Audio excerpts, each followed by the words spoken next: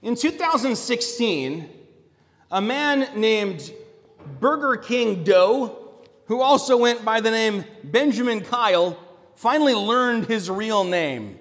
And it was better than either of those, certainly better than Burger King Doe. But to appreciate how significant this is, you have to learn his backstory. And the backstory is that in 2004, in late August, on an early Wednesday morning, the staff of the Richmond Hill Burger King had gone back behind their restaurant, and they were getting some things together, and they saw right there by the dumpster a naked man, unconscious, horribly sunburned, just covered in bites from red ants, and he had 3 depressions in his skull, apparently from blunt force trauma. And it seems that certainly was the case, because when they called 911 and everyone rushed to him and they brought him to the hospital and were able to revive him, he did not remember who he was, he couldn't remember his name, and he couldn't certainly remember how he had come to be unconscious and beaten in the back of a Burger King.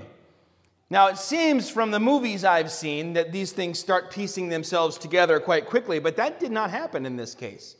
For 11 years, he didn't know his name, he didn't know where he came from, he didn't know anything about himself.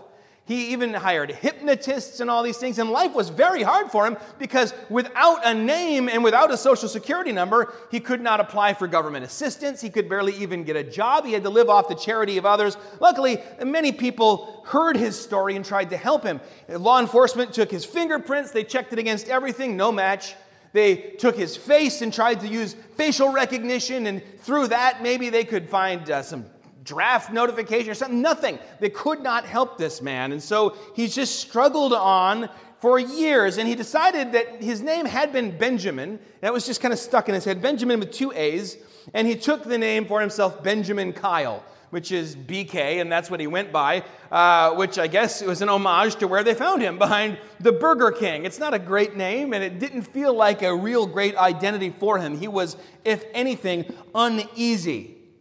But then, 10 years later, somebody contacted him, having heard his story, and said, I'm a geneticist, and I work with helping adopted children find their parents. We can take your DNA and we can do our magic, and we can probably find at least the general family of origin for you, if not the exact family.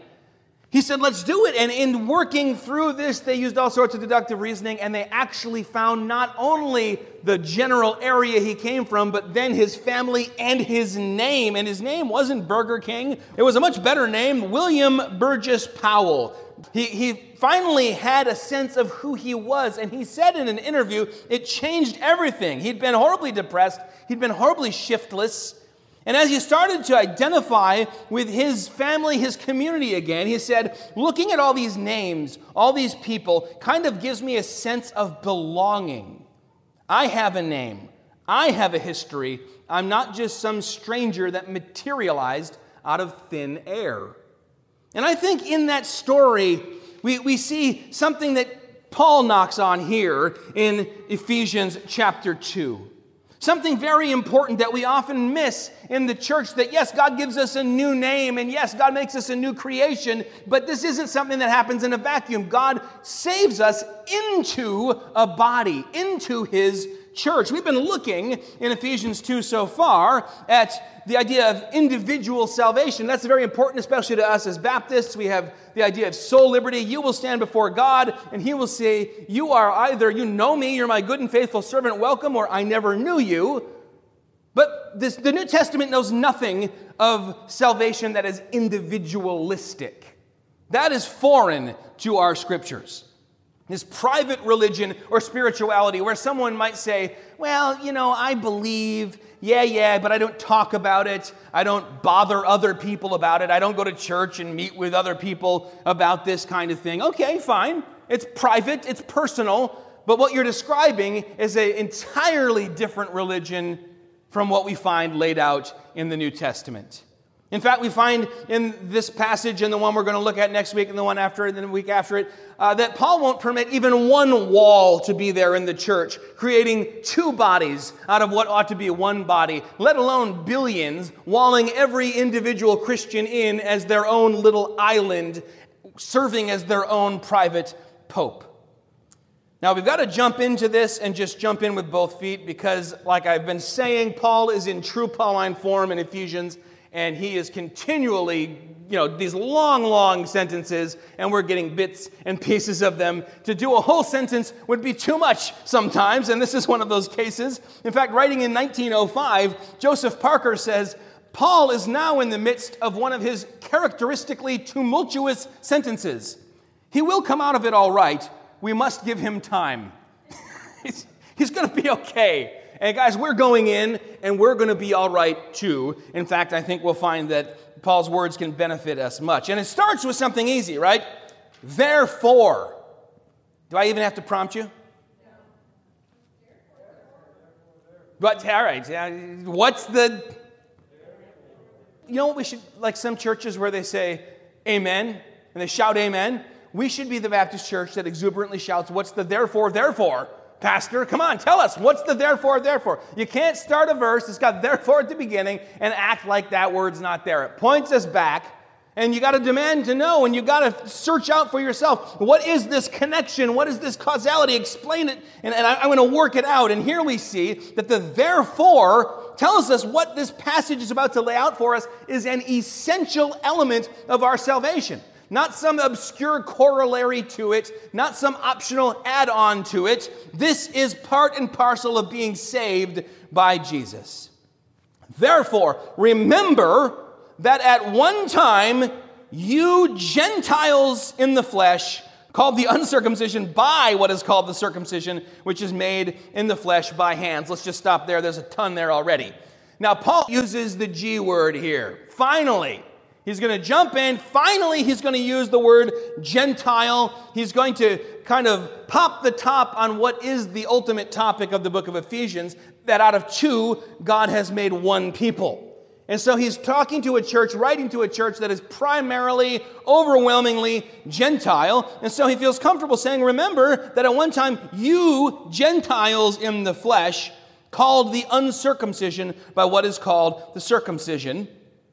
He's talking about a long, growing chasm between two groups of people, the Jews and the Gentiles, and how those who are Jews call themselves the circumcision, and they point at the Gentiles and call them the uncircumcision. In my life, hardly anyone ever talks about circumcision, or uncircumcision for that matter, but it was very important in that day for those who had been brought into the people of God via this Old Testament rite of initiation. Paul's hopeless description of his situation before he came to Christ that we saw at the beginning of chapter 2, he says, you were dead in trespasses and sins in which you once walked. You followed the course of this world. You followed the devil, the prince of the air.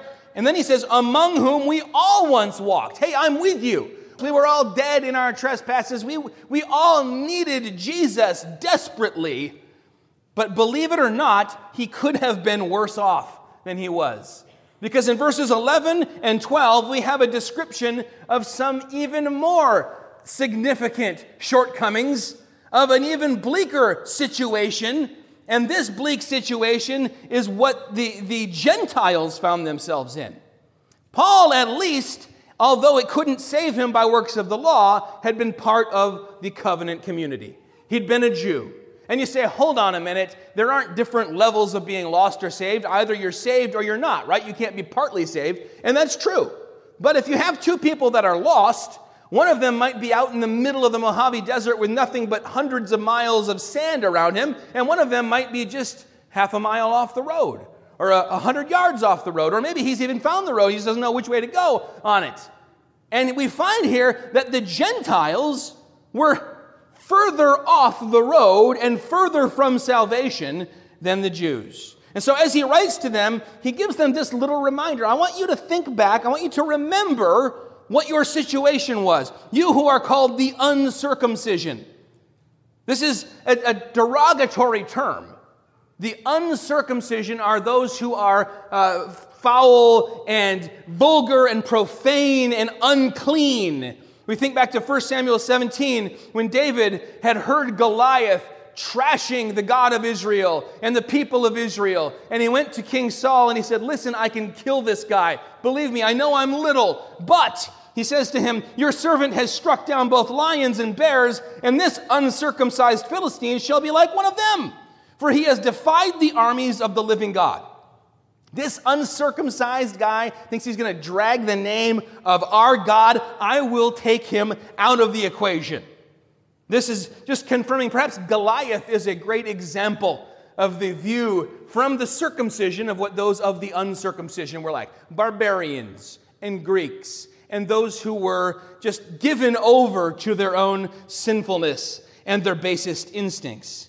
And of course, circumcision was instituted by God as a visible sign amongst his people. It's something that God says should be done, but Paul reminds us here that it is something done in the body and with hands.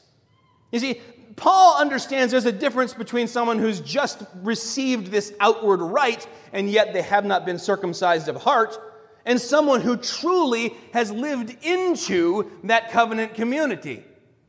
He knows from personal experience that there was a tendency among, especially the Pharisaical Jews, of which Paul was one, to emphasize the outer external rite almost exclusively, to the exclusion of the internal. That's what the prophets were continually railing against. Circumcise your hearts. This, the apostle reminds us, is focusing on something done with hands in the body rather than something that's done spiritually. And he'll tell us in Romans 2:29 that a Jew is one inwardly and circumcision is a matter of the heart by the Spirit, not by the letter and not by hands and not of the body. His praise is not from man but from God. And yet, all of that aside, here he tells us, Gentiles, and I'm going to say us Gentiles, because I'm a Gentile, and I don't know of any of you having come from a Jewish background. There's probably someone listening that did, but there was certainly someone in this church hearing this letter who also was a Jewish background. They were so overwhelmingly Gentile, though, that he could say to them, "You Gentiles." So we Gentiles still, despite the fact that relying on some outward external rite alone could not save you, we Gentiles actually were more of a disadvantaged people than even Saul or Caiaphas or Simon the Pharisee, for that matter. In fact, if we kept reading in Romans, right after he says a Jew is one inwardly and circumcision is a matter of the heart, he says, what then? Is there any advantage in being a Jew? Is there any advantage in circumcision? Yes, much in every way. First off, we, meaning they, the Jews, have been entrusted with the very words of God. If you are apart from God and you need salvation, and yet God says, here's the words that I wrote about how I am in the process of saving you and through you all of mankind, that is a great advantage. In chapter 9, he's going to go on with this list, this bullet point list of all sorts of advantages to being part of the circumcision.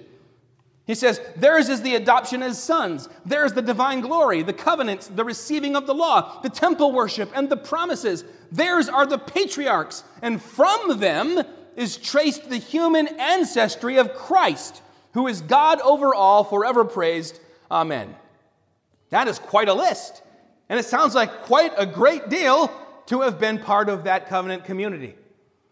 Here, he has a similar list, only it's about all the disadvantages of being a Gentile apart from Christ. And if you are taking notes, this would certainly be the point where you'd want to start if you haven't. There are 5 individual disadvantages that he wants to hammer home. And he hits them with us really quick, in quick succession. Number 1, you Gentiles were separated from Christ.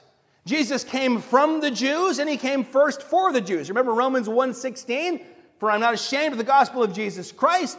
It is the salvation of God for all who believe, first for the Jew and then for the Gentile. And Jesus says, remember to the Syrophoenician woman who says, heal my daughter. He says, I came for the lost children of Israel, the lost sheep of Israel. He does heal her, but he emphasizes, I came first for the Jews. Some 24 years ago, or whenever I began Bible college, one of my first Bible classes was a New Testament history and theology class. And we had a book for it by Christopher Wright. It was called Knowing Jesus Through the Old Testament. And I remember being overwhelmed with all the reading I had to do, and yet just devouring that book and reading parts of it several times over. On the back, the copy, the headline said, "We cannot know Jesus without knowing his story." We cannot know Jesus without knowing his story, and that is something to be remembered. I know I've heard a little grumbling here and there if I preach too long from the Old Testament. Someone says, "Are we going to get to some New Testament stuff soon?" What, you don't want to know Jesus by knowing his story? I know it can get a little bit thick sometimes, but so can Paul's writings in the book of Ephesians, when every sentence is like 25 miles long. It's worth it to know Christ. Because out of that story of Abraham, Isaac, and Jacob, and his sons, the 12 patriarchs, and their sons, and Moses, and the priesthood, out of that story arises the story of Jesus himself. Out of the story of the Old Testament. And so you were separated from Christ. In fact, the word here in Greek, it's choris Christou, which literally, wouldn't translate, it just means without a Messiah. You guys were without a Messiah. You were separated from the coming Christ. Secondly, excluded from Israel. Now, I need you to get out of your head any ideas of modern day nation state, the secular nation called Israel. That is not in view here at all. What we have here is the notion that God dwelt for much of salvific history, the whole Old Testament, Old Covenant period, in Israel's midst. Of course, God is, in one sense, omnipresent. He's everywhere. But he chose to make the glory of his presence, to manifest his divine brilliance in a particular way, in a particular place, which was in the Holy of Holies, in the heart of the temple, which was in the heart of Israel. So that if you wanted to be part of God's people and you wanted to know God, you had to be part of Israel. You remember in the book of Ruth, when the family of Eliakim have gone over to the Moabites, and some of their sons took wives, then their sons died, and they're on the way back, and Ruth is now a widow, and Naomi is a widow, and she says, "You know what, just go home." And Ruth says, "No, I'm going with you. I'm going back to Israel. Your people will be my people, and your God will be my God." And the fact is that in order for Naomi's God to be Ruth's God, Naomi's people had to become Ruth's people.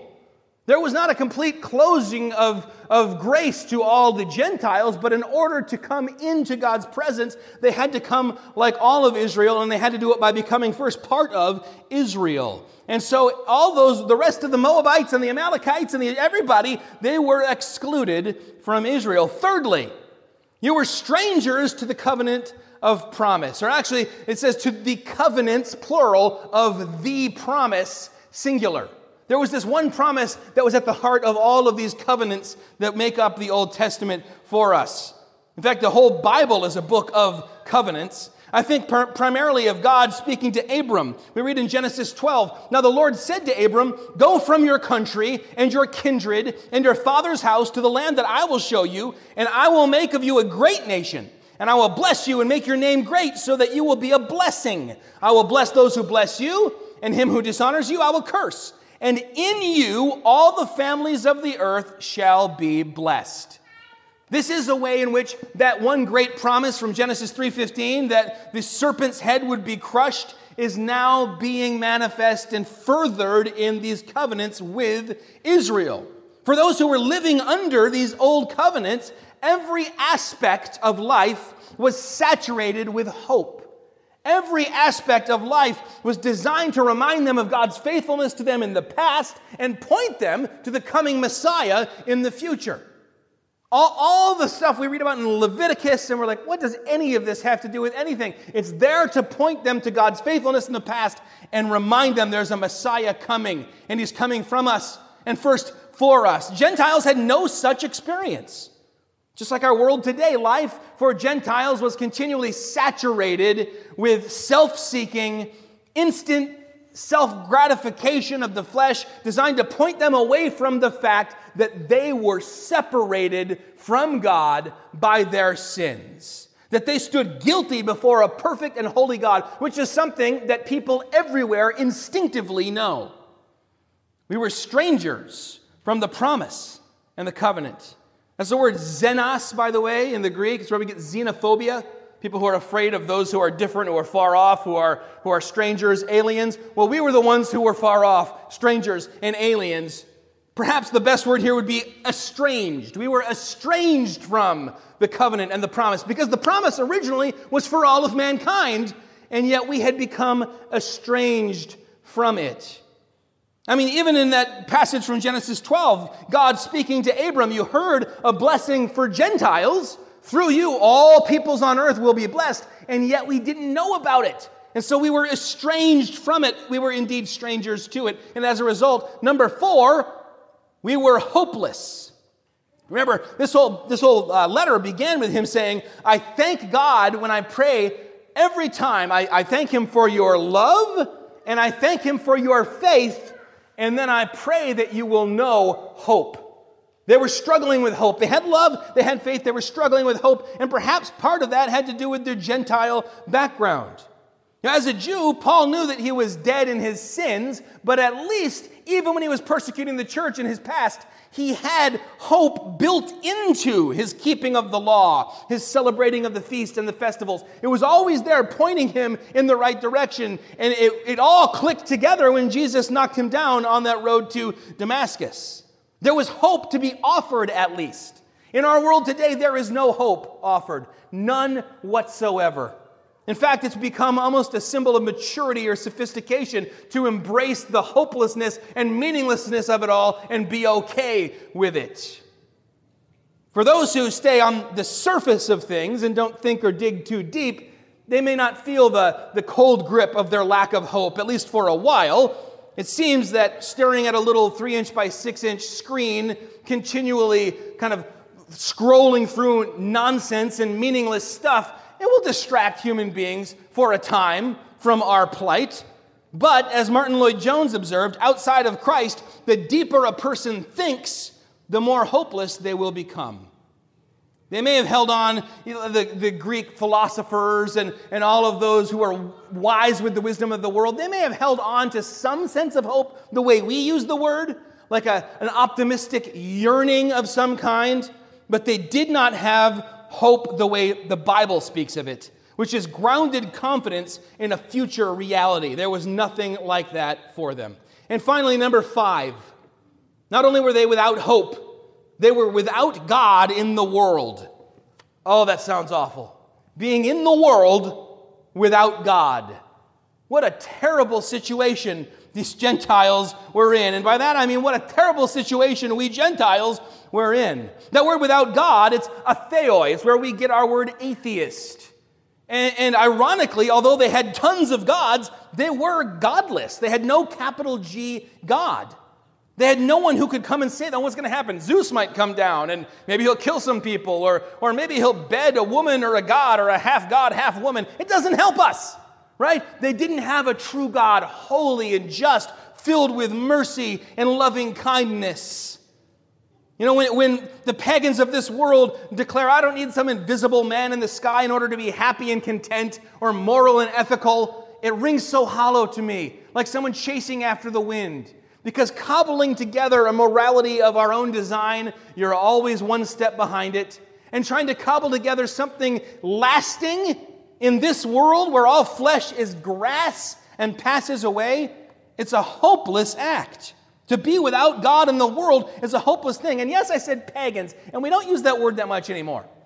Over the last 100 years, the word pagan in the church even has been replaced with the word secular because it sounds a little nicer. And because, strictly speaking, you can't be a pagan if you hold to a monotheistic faith. And we have this Judeo-Christian foundation in America, right? So someone could not be religious, but they're not pagan. They're just secular. Well, we are post-Christian now.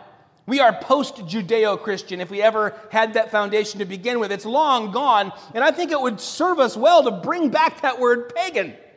Because it will remind us that just like dealing with the Greeks and the Gentiles and the idolaters all around them in Ephesians, Colossians, Philippians, all these books of the Bible, it was something that they were equipped to do. We are equipped to do this today. The world is a hopeless place full of paganism, And yet Jesus has given us the tools to bring light into that darkness. Oh man, again, I find myself a good way, more than halfway, don't worry, through the sermon, and it's super depressing. And you're like, it's 2020, all right. Once again, we have this beautiful word, but. It keeps coming up. We get this horrible, bleak situation that's drawn, this painting that's just like, here, let me tell you in detail how hopeless everything is for you if you're left to yourself. And then we get, but God. But God, what a wonderful word, what a wonderful phrase. We saw that in Ephesians 2 at the very beginning of the chapter here. You were dead in trespasses and sins. You were by nature children of wrath like the rest of mankind. But God, being rich in mercy, because of the great love with which he loved us, even when we were dead in our trespasses, made us alive together with Christ. By grace, you have been saved.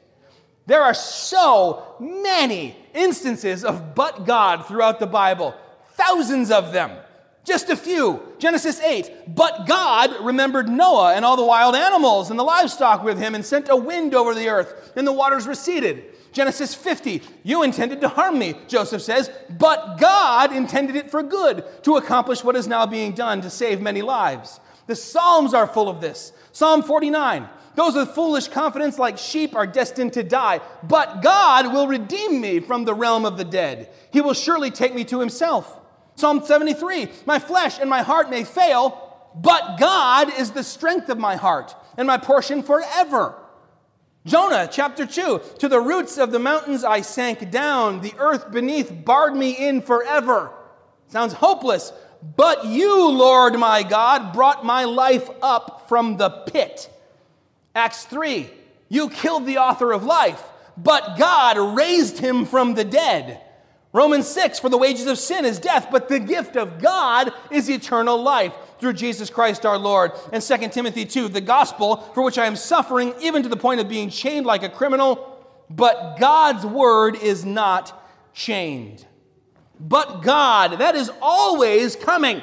When it feels like things are hopeless, know that there is always a but God in the mix. And do not lose hope. If you leave here with only one thing this morning, let it be that and how cute Leah was. But for those of us who are tempted to lose hope in times like this, with all that's going on in the world, recognize that God is yet at work. The but God is coming whenever it feels like it is at the darkest. The dawn is on its way. Here we have but now. But now in Christ Jesus. That's verse 13. But now in Christ Jesus, you who were once far off have been brought near by the blood of Christ. In fact, those two phrases, but now and in Christ, they keep on coming up. Perhaps this is the gospel in a nutshell. It's like a walnut where there's two halves to the shell. One half is but now, the other is in Christ. You were dead in your sins, but now in Christ you have life. You were separated from, in fact, we go through all these things, all 5 of these bleak descriptors, and we can flip them backwards because but now in Christ everything's different. We are not separated from Christ. We're united with Christ. We're grafted into Israel. We're partakers of the covenant and the promises. We are full of hope, and we are with God in the world, not without God in the world, or better yet, God with us in the world, Emmanuel. And Paul's going to continue sussing out our new position in Christ for the rest of this chapter, that we're members of God's household. And then even into chapter 3, he'll remind us that we are now heirs together with Israel, members together of one body, and sharers together in the promise of Christ Jesus. And he ends with just my favorite little snippet from this chapter. I think it's even more hope-filled than Ephesians 2, 8 through 10. He says, you who were once far off. You were once far off. A few years ago, I found myself sitting in the Golan Heights because I was on this wonderful trip with some wonderful people and having a wonderful time.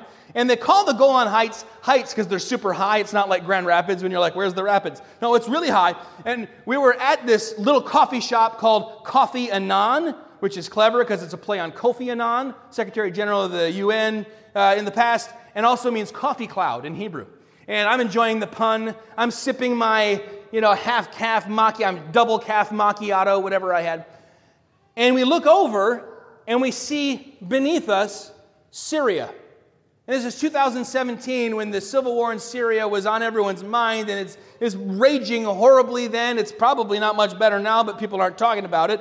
But we could look down and we saw, in this beautiful green country, we saw plumes of smoke coming up. Because people were fighting and killing each other and fighting for their lives, and it was so surreal. And my first thought, because I'm a tough guy, was, am I safe? And we were told, yeah, don't worry, that's very, very far away. You're so high. I mean, you can almost see to Damascus from here. You're so high up, you can see for miles and miles and miles and miles. You're safe. And I thought, I'm so glad, thank you, God, that they are far off. That they're far off from here. That's kind of how the circumcision tended to think of the uncircumcision. They're far off. Thankfully, they are far away.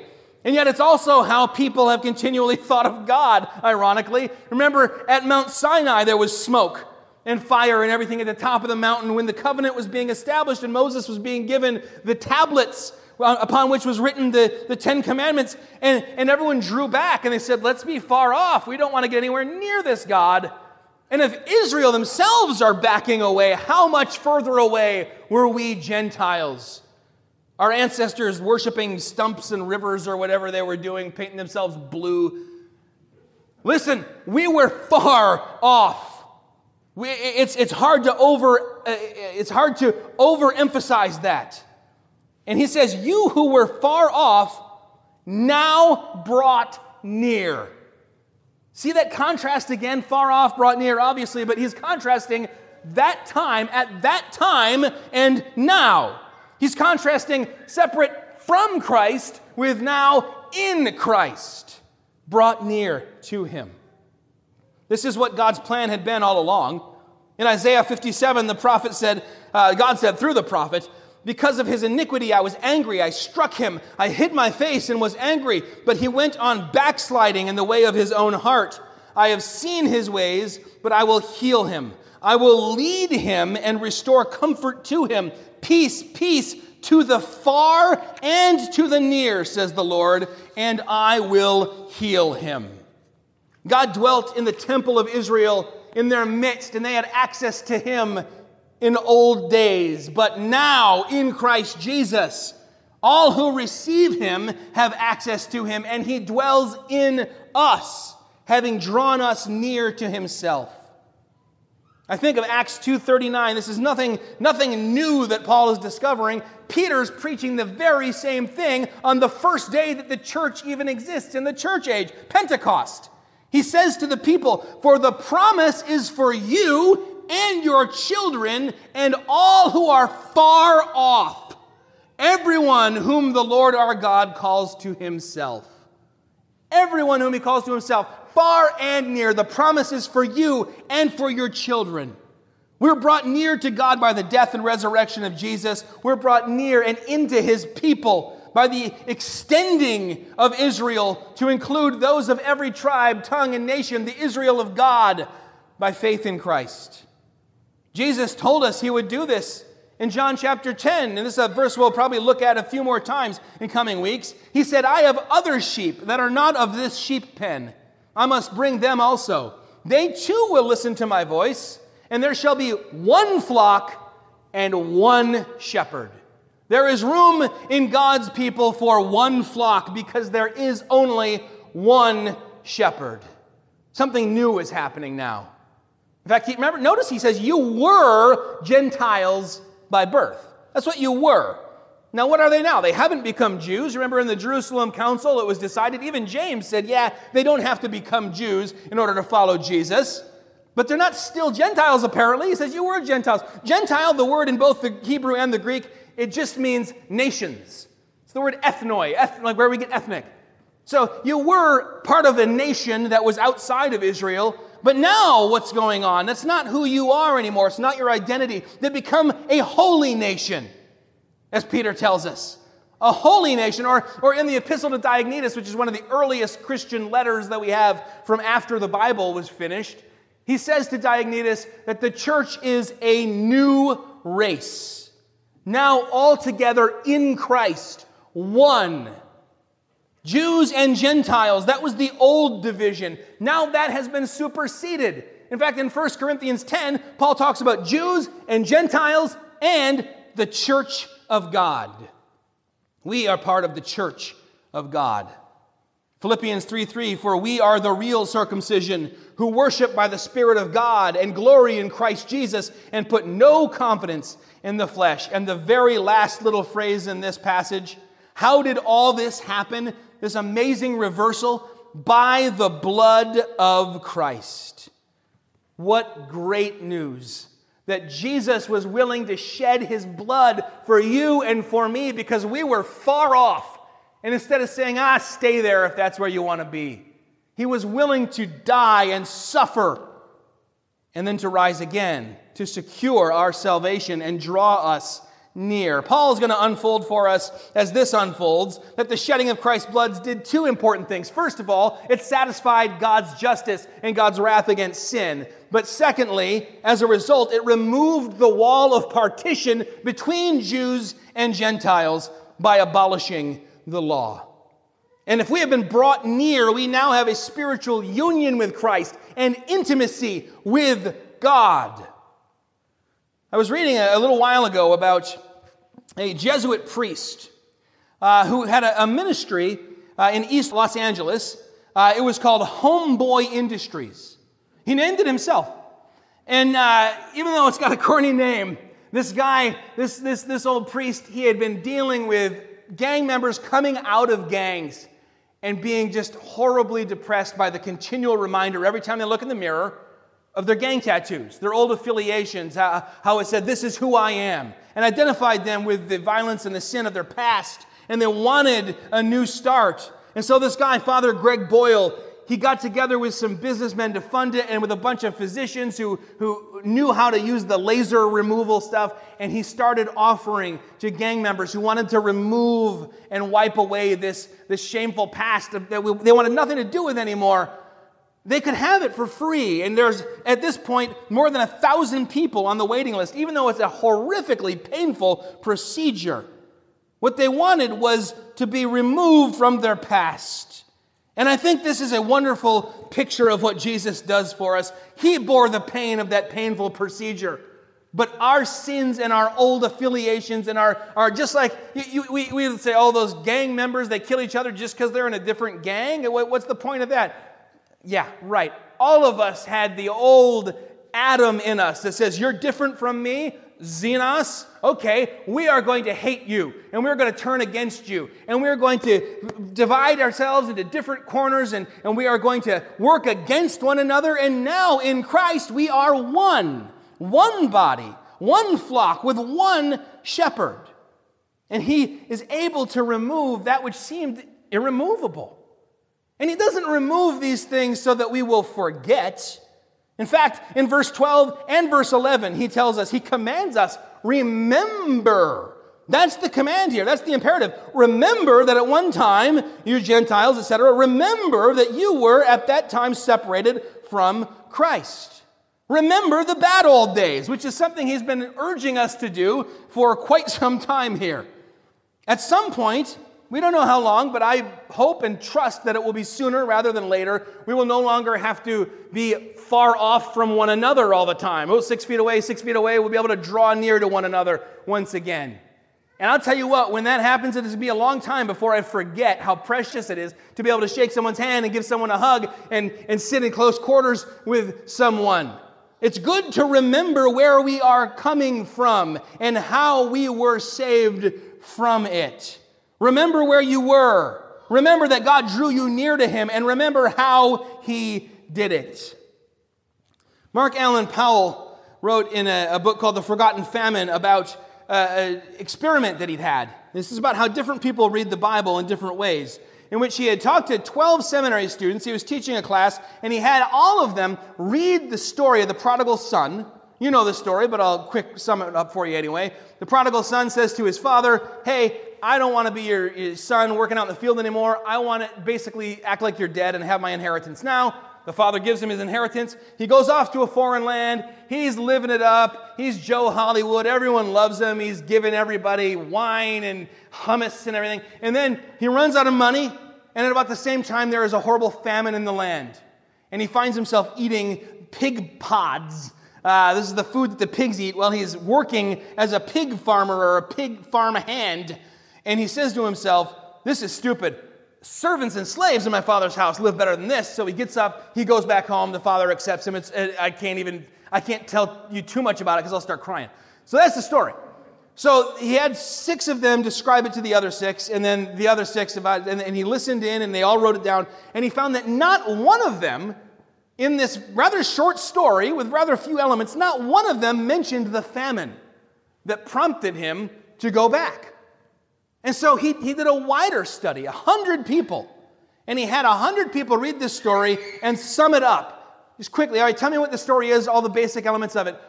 Only 8 of them mentioned the famine. Out of 100, 92 of them did not. Then he went to Russia, St. Petersburg, Russia specifically, gathered together 50 participants to read and retell the prodigal son story. This time, 42 out of 50 of them mentioned the famine. In fact, it was, in their mind, the climax, the turning point of the story. Perhaps the reason why is that 70 years earlier, 670,000 people died of starvation after a Nazi siege of this capital city began a 3-year famine, and now it is ingrained in their mind. It is kind of a trigger for them to think of famine. It's a horrible thing. Well, to remember where they'd been made them understand that story all the more. The famine's an important part. Because when you go off and you're away from God and you say, I'm going to draw far off and I'm going to live how I want to live. And I'm going to find my own way and I'm going to make my own rules and I'm going to be my own God. Before long, the kind of buzz runs off. The warm feeling and the excitement, it kind of wears thin and the spiritual famine sets in. And that is what Paul is pointing back to. Remember, he says, and he says it twice, remember. And when we remember, we have wonderful byproducts of that memory. First of all, we have humility. We're reminded that this is nothing we've done. The branch can't put itself into the vine. Either it grows out of the vine, which is the Jews, or it's grafted into the vine, which is we Gentiles. Either way, we must be humble because we were far off. And when you take the branch away from the vine, it has no hope of life. John Newton, who had been a slave trader and just a despicable human being in his pre-Christian life, was once asked if he despaired of the salvation of a particular person. And he answered, I never did despair since he saved me. We should all have that same humility. God can save me. He can save anyone. There's nothing that can make me despair in this world. Nothing the enemy can throw at me. Secondly, it will lead us to great adoration of our God, continual adoration. You read about the 4 living creatures always saying, holy, holy, holy is the Lord God Almighty who was and is to come. And you say, are you not going to take a break? You're not going to get to the second verse? It's like a Chris Tomlin song, Run Amok or something. I just over and over. Listen, we must know what our God has done for us to be able to approach Him properly. And if we know what our God has done for us, we cannot stop adoring Him and praising Him. And we cannot stop living in gratitude and giving Him thanks. And it will lead us to an evangelical zeal, I think. We won't be content to sit and sip our macchiatos, looking off at those who are far off and saying, well, there they are. I guess I'm glad they're not here. No, we will be compelled to reach out, to draw them near, remembering that we too were far off from Him, separated from Christ, strangers to the covenant, and all the rest. That has to be what motivates us as Christians. I've more than once recently realized I was hip deep in some kind of debate with someone who was far off from the promise, Christless, godless, and yet my approach to the interaction was to put them off more, push them back more by winning. All I cared about was being right rather than them being drawn close, rather than tenderly trying to draw them in and show them that God loves them. That has to be our evangelical zeal. We have to remember both aspects of this. That before you were far off, and now you've been drawn near. You can't just gloss over and tell people, no, you're not far off. If someone who feels helpless, hopeless, excluded, cosmically alone shares this with a friend because that friend seems to know the Bible or be involved at church or have a connection with God, only to be told, hey, don't worry, that's just your negative thinking. That's poor self-image, blah, blah, blah. That's not going to help them. The scriptures say, do worry, because that's who you are, cut off from God and his people. But God loves you and sent his only son to die on a cross so he could wash you and draw you near. The moralistic therapeutic deism of our age is not compatible with biblical Christianity. And as long as, even within the church, our church cultures and our devotional books and our positive pop music on the allegedly Christian radio stations tries to blend these two things together, the church is going to slide further and further into absolute irrelevance. We have to rediscover these two great truths: that we were far off, separated, strangers, hopeless, godless, helpless, but God drew us near by the blood of Christ. Remembering that changes everything. It changes how we approach him, it changes how we approach one another, and it certainly doesn't leave any room for any walls within the body of Christ. Heavenly Father, I thank you for these few verses. We thank you for this pulling no punches description of where we stood, how we were not only separated individually from God, but separated from your people and all alone. And Lord, we pray that when we see people who lash out at the world because they are all alone, hopeless, helpless, Christless, and godless, we would not turn our back, not say, well, at least they're far off, but Lord, we would want to draw them near. We would remember where we've come from. We would remember that Jesus gave us a mission, and that mission is to go out and make disciples of all nations, remembering where we came from and how you, by the moving of your mighty arm, took us, washed us, made us a new creation, saved us, and drew us close to you. In your holy name we pray. Amen.